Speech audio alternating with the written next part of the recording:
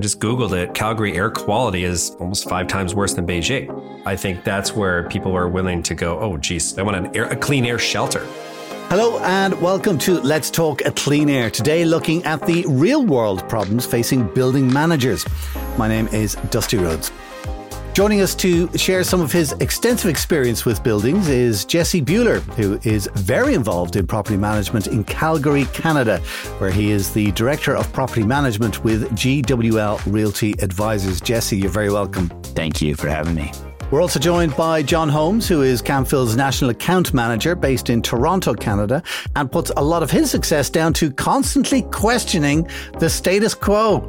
John, does that questioning make you popular in the office? It depends on the questioning. But thank you. Happy to be here. Jesse, let me start off with you. Can you tell us more about the kind of buildings you manage? Because you manage a lot. Is it all residential? Is it all business? Is it industrial? What kind of buildings? So our portfolio in Calgary is split between a couple different directors, but in our overall portfolio, we have a mix of industrial, office, and retail. And the portfolio that I take care of currently is all AAA office properties downtown. But my experience is I have done residential strata, which is a condo owner occupied, residential rental, and then a wide range of commercial as well. So on the building side of things then, Jesse, what are the kind of the problems that you have to deal with? What's the most difficult thing that's facing a building manager like yourself today? Number one thing, honestly, is operating costs. If I had to rank it, and it really depends on what kind of property you're managing, but really what it comes down to is money. And with aging properties, the amount of capital that you need to put in to keep it up to a quote unquote status quo, it varies quite a bit, and it is challenging. So number one thing is operating costs. John, you've got a great view on filters, particularly ones from Camphil, because they are a little bit more expensive, but you've got a great way of explaining how they're actually more economical. How is that? Well, I mean, it's sticker price. They are traditionally the premium path over your, alternatives, we'll say. But really, if you're looking at the total cost or longevity, because typically filters are changed, pre-filters every 3 months, finals are once a year or every 2 years. Folks can really take a 10,000 foot view and look at the total spend over a 2-year period, and also look at the energy piece, because frankly, air filters are pretty close to lighting when it comes to the energy impact. You'll certainly find a lot of cost saving opportunities there. So Jesse, would you find that to be true?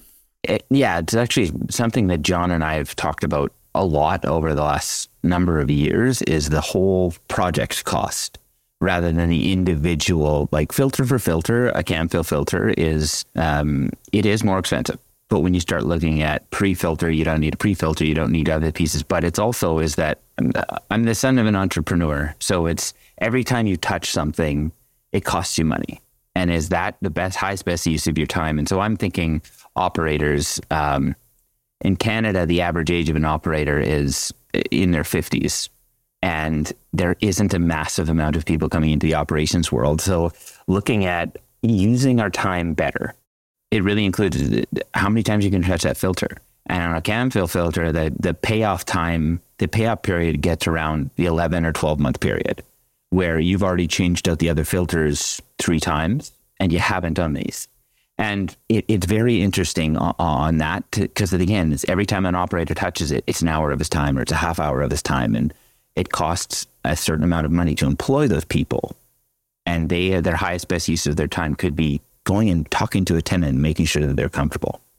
So the labor piece, I think, is really important. Correct me if I'm wrong, Jesse, but people have more stuff to do, less people to do it. So I think quantifying the amount of labor reallocation, not labor savings, because you're still paying those humans to work in the building. Now you can do more for the same labor buck. And that's actually how John and I first started getting into this conversation quite a number of years ago. Was, again, I'm the son of an entrepreneur. We take this number back and I say, how much am I paying this person? But then how much does it cost the company with them a bonus and the benefits and all of these other pieces? So the real cost. And if I can save, I think even John and I, we looked at it and said, all right, objectively, we could probably save about 200 hours, labor hours a year.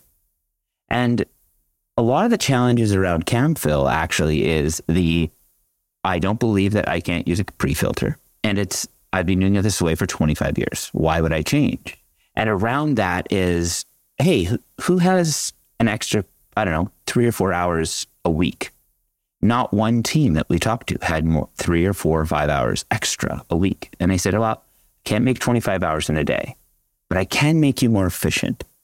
And we can shave a minute or 2 or 5 or 10 off a whole bunch of different tasks. And if we're changing one filter every 18 months, and in some cases, every 20 or 24 months, even though the rating is 18 months, but we look at it and say, hey, well, you don't need to change it. The number of hours that we're actually spending changing filters drops, but we maintain a really high level of indoor air quality and people are comfortable. Well, that's the definition of building optimization and efficiency. Well, just to add on that, not only are the filters lasting longer, but they're performing better longer. I think that's when I've been in the industry again, almost the better part of a decade. And I get this reaction from folks, this visceral reaction, like, oh gosh, we don't want to leave filters in too long. We'll have no airflow. What's going to happen to my equipment? But what they don't understand is that, we're talking about lower average resistance airflow, meaning it's going to take much, much longer to reach that final change out place. And that's really what we're selling. Clean air at the lowest resistance to airflow equals your ESG scope reductions and your labor reallocation without compromising on air quality as well. That seems to be my guide to life, as I kind of go, well, how much is a plumber going to cost for an hour? I value everything in my life against that. Exactly. Listen, tell me, Jesse, you're very kind of aware of the quality of indoor air. More so than I would say most building managers probably. What was there an incident or an event that prompted you to be particularly aware of the quality of indoor air? Yes, we had a situation, and it's actually happened a number of times. But I remember that one of the very first times, I had a phone call from the head of an HR team stating that someone had to go home because there was quote unquote mold on the windows. And that we had to go to indoor air quality testing. And we had done a lot of indoor air quality testing at the property that in question. And when we brought in someone to say, look, we want to address this. If there's mold in the space, like this is very serious. So let's go start getting this stuff tested. So we started to get it tested. Well, no, it's not mold. I said, all right, well, let's do an indoor air quality test just to make sure. And when they provided the information, it was really technical. And it wasn't in ways that someone could actually, like a layperson could understand. And what we ended up doing is I asked them to write it differently and not change the information or the outcome, but understand that, like speak to your listener. And so what we did is, and one of the comments that they put in there was essentially, if they're this allergic to mold, that the amount of mold that was outside, airborne mold outside naturally occurring in Calgary is 3 or 4 times higher than what was inside. And that's when it started to click to me is speak to your listener, but also put it in relative terms for us. And that's really when I started to understand and really start to pay attention to, okay, indoor air. COVID honestly put everything on steroids where everyone started to learn about it way more. And now the average office manager, facility manager, they know infinitely more about indoor air quality than they did before because of the circumstances. And John, the people that you're dealing with, your clients across the country, have you noticed them knowing more about indoor air quality and it becoming more prominent in their mind? Absolutely. Air quality is definitely a focus. I think people are kind of tired about talking about COVID, but certainly, I think one of the things to bring humans back to the office is to let them know, like, by the way, your air quality at the office might just actually be better than your home. So that could be another one of those incentives for some of the folks I've talked to get people back to the office. We'll talk more about the incentives of getting people back to the office a little bit later because it's quite interesting, actually. But Jesse, tell me about your day-to-day when you are maintaining buildings and it comes to air quality. What do you do in your day-to-day that has to do with air quality? What's your routine? I have some unbelievably great people that I get to work with, and they are very knowledgeable and very passionate about making sure that tenants feel good. When we kind of talk about when our phones are quiet and when our phones don't ring, it's a great day. When no one talks to us, that we have done our job really, really, really well. And so on a day-to-day basis is understanding what's happening outside. Right now, we're experiencing some forest fires in northern Alberta, and the wind switched last night. And yesterday, it was 27 degrees Celsius and blue sky and sunshine. And today, we can't see the sky. I had 4 phone calls this morning from tenants, just this morning, saying that, what are we going to be doing about the air quality inside? And it was a really good opportunity for us to have that conversation again, saying, we reduce our outside air intake. We push things through MER 13 filters. It's just, again, another conversation. And when I said, we actually haven't changed anything since COVID. So we're actually under the same protocol. The minute we said that, everyone said, okay, so if you'd like to go home, you can go home. I can almost guarantee that the air in that building is going to be cleaner than the air in their home. Not one of the tenants sent their employees home. That's amazing that the tenants are asking about that. Do you find then that when you are leasing out offices, that you actually include the quality of the air in the building as part of your sell? I'd love to say that it comes up in conversation, but it doesn't. It comes down to the people who sign a lease tend to be very focused on how much is this going to cost me, full stop. Once we start to have people move in and the people who actually occupy the space full time, those are the people that want to have the conversation about, or will be more aware of, hey, it kind of stinks in here, or there was, it's dusty, or it doesn't feel good. It is kind of a challenging time because the people that we deal with on a day-to-day basis don't sign the leases. The people, they're the CFOs and the CEOs and the presidents, whereas the office managers and the people, the worker bees like me or like John, who sit in a room or sit in an office, who experience that space, is that John doesn't negotiate the lease that he's for the office space that they have, but he's the one that experiences the space. So, Jesse, we're talking about people in the office and at home. Do you, just from your own colloquial experience, do you think that people are seeing a difference in their own head between the air quality that they have at home, where they probably don't have HVAC filters, and the air quality at work, where they probably expect it? Because they certainly expect it on airplanes these days. All the negatives that came with COVID, which were massive, there were some positive things. And I think the understanding of indoor air quality, I do think that it's the next thing to start to become top of mind. Why isn't it top of mind? Because you can't see it. What's becoming popular in residential spaces, like at your home, is water filtration. Because it's clean and you can see if it's clean, you can see if it's not. It smells weird if it doesn't. It's like it tastes different when it's filtered water. Clean air or indoor air quality in your home could be one of the next things that people start to actually pay attention to. Seeing as we're talking about comparisons with water and air, and it's a brilliant, brilliant comparison. Water is something that we're used to paying for in many parts of the world. Do you think, and this is just a hypothetical question, that air is something that could, or clean air is something that could be sold in the future?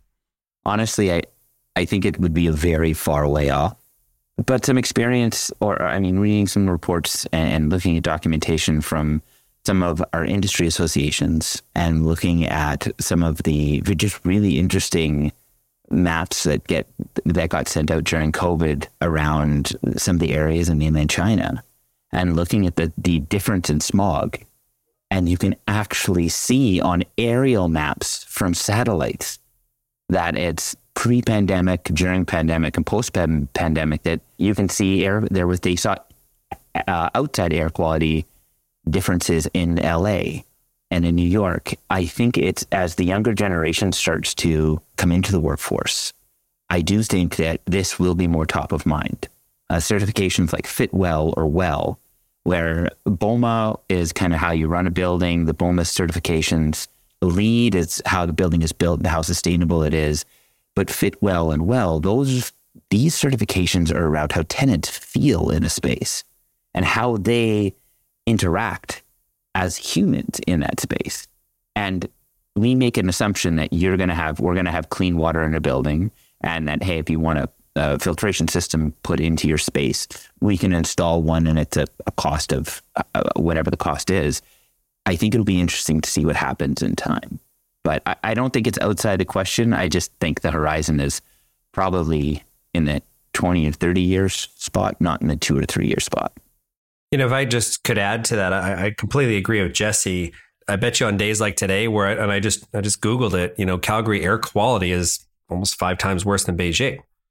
So those kind of days, I think that's where people are willing to go, oh, geez, I want way better air quality. I want a clean air shelter of sorts, and I'm willing to pay for that. Yeah.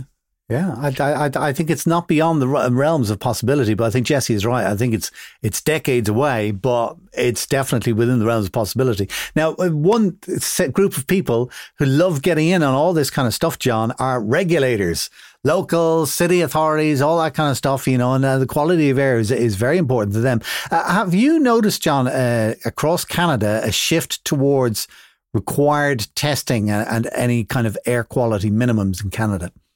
Not as of yet, but I know that there's going to be new regulations coming out from ASHRAE. I'm not completely well versed in it as of yet. So I know there will be some changes coming down the pipe that we're all going to have to be well versed in. But right now there's no air quality police, for lack of a better term. But certainly my experiences, and Jesse can speak to it better, that traditionally property management folks are having to test the air quality on an annual basis, if I'm not mistaken, and provide that report to their tenants. I'm assuming to meet things like well, fit well, BOMA best, these kind of things, maybe the lease. Jesse, correct me if I'm wrong. Am I? It's largely an industry best practice, to be honest with you, is that I don't actually remember ever reading any sort of qualifications around indoor air quality in a lease outside specific leases. So federal government, and Dusty, as you're saying, the regulators, I know in Alberta specifically, the Workers' Compensation Board, they have it in a union agreement. And then trying to marry those two things is saying, we're not bound by your union agreement, but even as first-class managers, it's an industry best practice to try and keep that indoor air quality the humidity at a very comfortable level. So in a contractual document, from recent memory, I've never actually seen indoor air quality has to be at this level. But I also think largely because people don't even know what good indoor air quality is. I don't think that they could say, this is what the measurement of good looks like. Mm-hmm. That's such a great point, because there are standards for the EPA. So outdoor air, there are thresholds, right, of PM 2.5 and so on and so forth. But you're right, there's no quote unquote standard today for indoor air quality, which is interesting, unless industrial hygienists at a factory for certain levels of metal and so on. Jesse, I love listening to you because you're listening almost at the cold face, if you like, of running buildings, and you've got real human beings who are coming in. You've got all these concerns about energy and air and water and plumbing and maintenance and structural integrity and all of these things. And I love how you say that it's important to you that the tenants feel happy, because happy tenants are just going to stay there, and that just makes life easy for everybody. And I'm sure that you're in touch with John a lot, and John's going, hey, the latest in air quality is this, and the latest in air quality is that. We've got this brilliant new product here, and you're learning from him all the time. But actually, what I'm wondering, John, this is actually a question from you. Do you ever learn anything from Jesse? Oh my God, yeah. One of the interesting things I learned, because I've been with the company for the better part of a decade, and, we learn on day one that really what we're known for is high air quality at the lowest carbon footprint or lowest energy use. And that's great. But just for the listeners, Alberta is an oil and gas / energy province. Saving energy hasn't traditionally been, the number one priority. Of course, things change with, the carbon goals, carbon reduction goals, and so on. But one of the interesting things I learned from Jesse was, while the energy component was interesting, it was more that if your air filter, Mr. Camfill guy, runs at a lower resistance to airflow, my fan doesn't have to work as hard. So therefore, theoretically, it's going to last X amount longer. So then my CapEx to replace that piece of equipment in, say, an aged building down the road is significantly delayed. So that was an interesting win, we'll say, that I learned from Jesse for sure.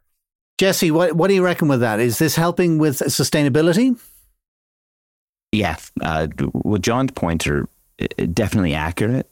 And it is stuff that we've talked about over the years, is just reducing runtime on equipment, which just, there's a certain amount of runtime that you have to do before you rebuild or whether you have to replace.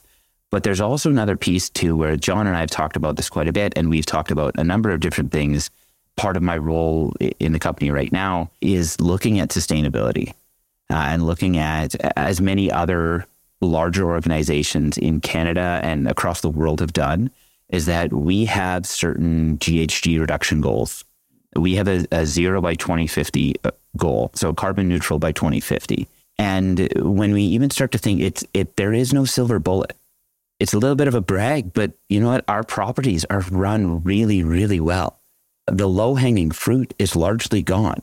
We have unbelievable teams that we work with. And in order for us to really reach that goal, we're going to have to shave a whole bunch, or we're going to have to shave a little bit of a whole bunch of different areas.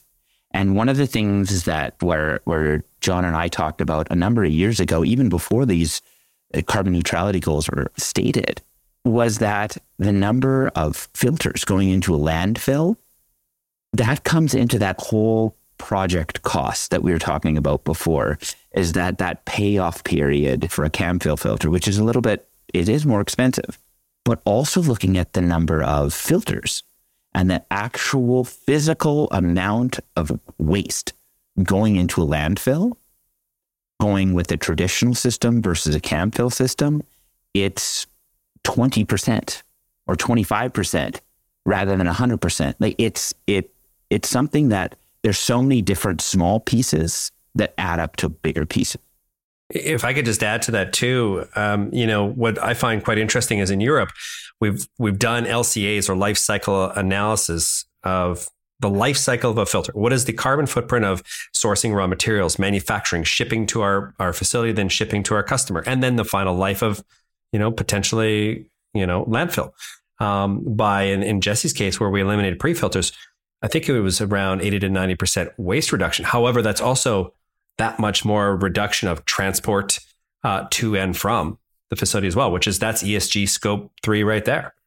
It's kind of funny because I really am a ticket price kind of a guy. I'll just say, how much is it? Whatever, but you guys have opened my mind, and you're making me think a lot differently now, not just about filters, but about anything, maybe when I'm doing my shopping at the store at the weekend or something like that, I might be looking at things in a different way. But I do like the way you say that there's all of these other tiny little things that affect people's jobs or the way things are done or our effect on the planet and all that kind of stuff. So you're making me think a lot, which kind of leads me on actually to the Chief Ergonomics Officer campaign that is running in CAM-fill at the moment. And it's all about kind of getting people within companies to kind of stand up and to do something about air quality, or at least to find out more about air quality.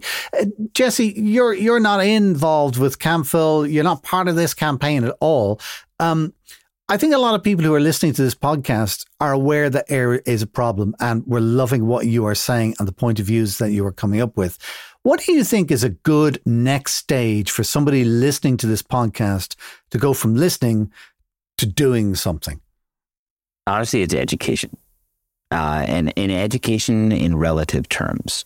When you're within an industry, a lot of jargon gets thrown around, and there's acronyms and there's things that are just common sense for someone that lives in that world, where someone who doesn't, it means absolutely nothing. And I think that the first and probably the biggest step is understanding, what does good air look like? What does it smell like? And what is the difference that it can make in your life on a health, how does it affect me on a health side, on a both mental health and physical health? What does that do? And if it's the number of particles per or microns per whatever, but putting those in relative terms to help understand. I equated to our waste reduction goals. We go in and try and reduce the amount of waste that we're putting into a landfill. And so many times it says we've taken this amount out of a landfill, which is the equivalent of taking 12 cars off the road or saving 8,000 trees, to start to think about trying to find a way to make how we can relate clean air to terms that people understand just on a day-to-day basis. That, I think, is the first step to make it relevant to the everyday person. That's your first step. That's what you have to do. After that, then you can start to actually dive into it. John, you'd be happy to hear that I'm going to leave the last word to you today, because I loved, as I said at the beginning of our podcast, what you say in your bio, that a lot of your success is down to questioning the status quo. After everything that we've heard in this short podcast today, what questions do you think that our listeners should be thinking about? Well, I think I'll preface that with a statement, and that is, growth and comfort cannot coexist. So if we're going to evolve and constantly push the envelope in various industries and companies, we have to look at things differently. And, I know filters aren't glamorous. They're not as cool or flashy, pardon the pun, as LEDs. But, with the objective being net zero, not net 99, how can you afford not to consider, sustainable high performance air filtration as part of that plan? So just something to think about. John Holmes and Jesse Buehler, thank you very much for joining us on the podcast today. Thank you so much. Thank you. If you'd like to find out more about our topic or about John or Jesse, just follow the links in the show notes. You'll find those in the description of this podcast on your phone or whatever device you're listening to us on. If you'd like to find out more about the Chief Ergonomics Officer program, just go to chiefergonomicsofficer.com, where you can learn more and join the initiative. There's a LinkedIn group as well, which you're welcome to join us on also. Links for both of those in the show notes and the description area, as I said, of the podcast on your podcast player. Do join us next time as we keep you up to date with the latest issues in our Let's Talk Clean Air podcast. To get it automatically, just click the follow button on your player right now. Until then, from myself, Dusty Rhodes, thank you for listening.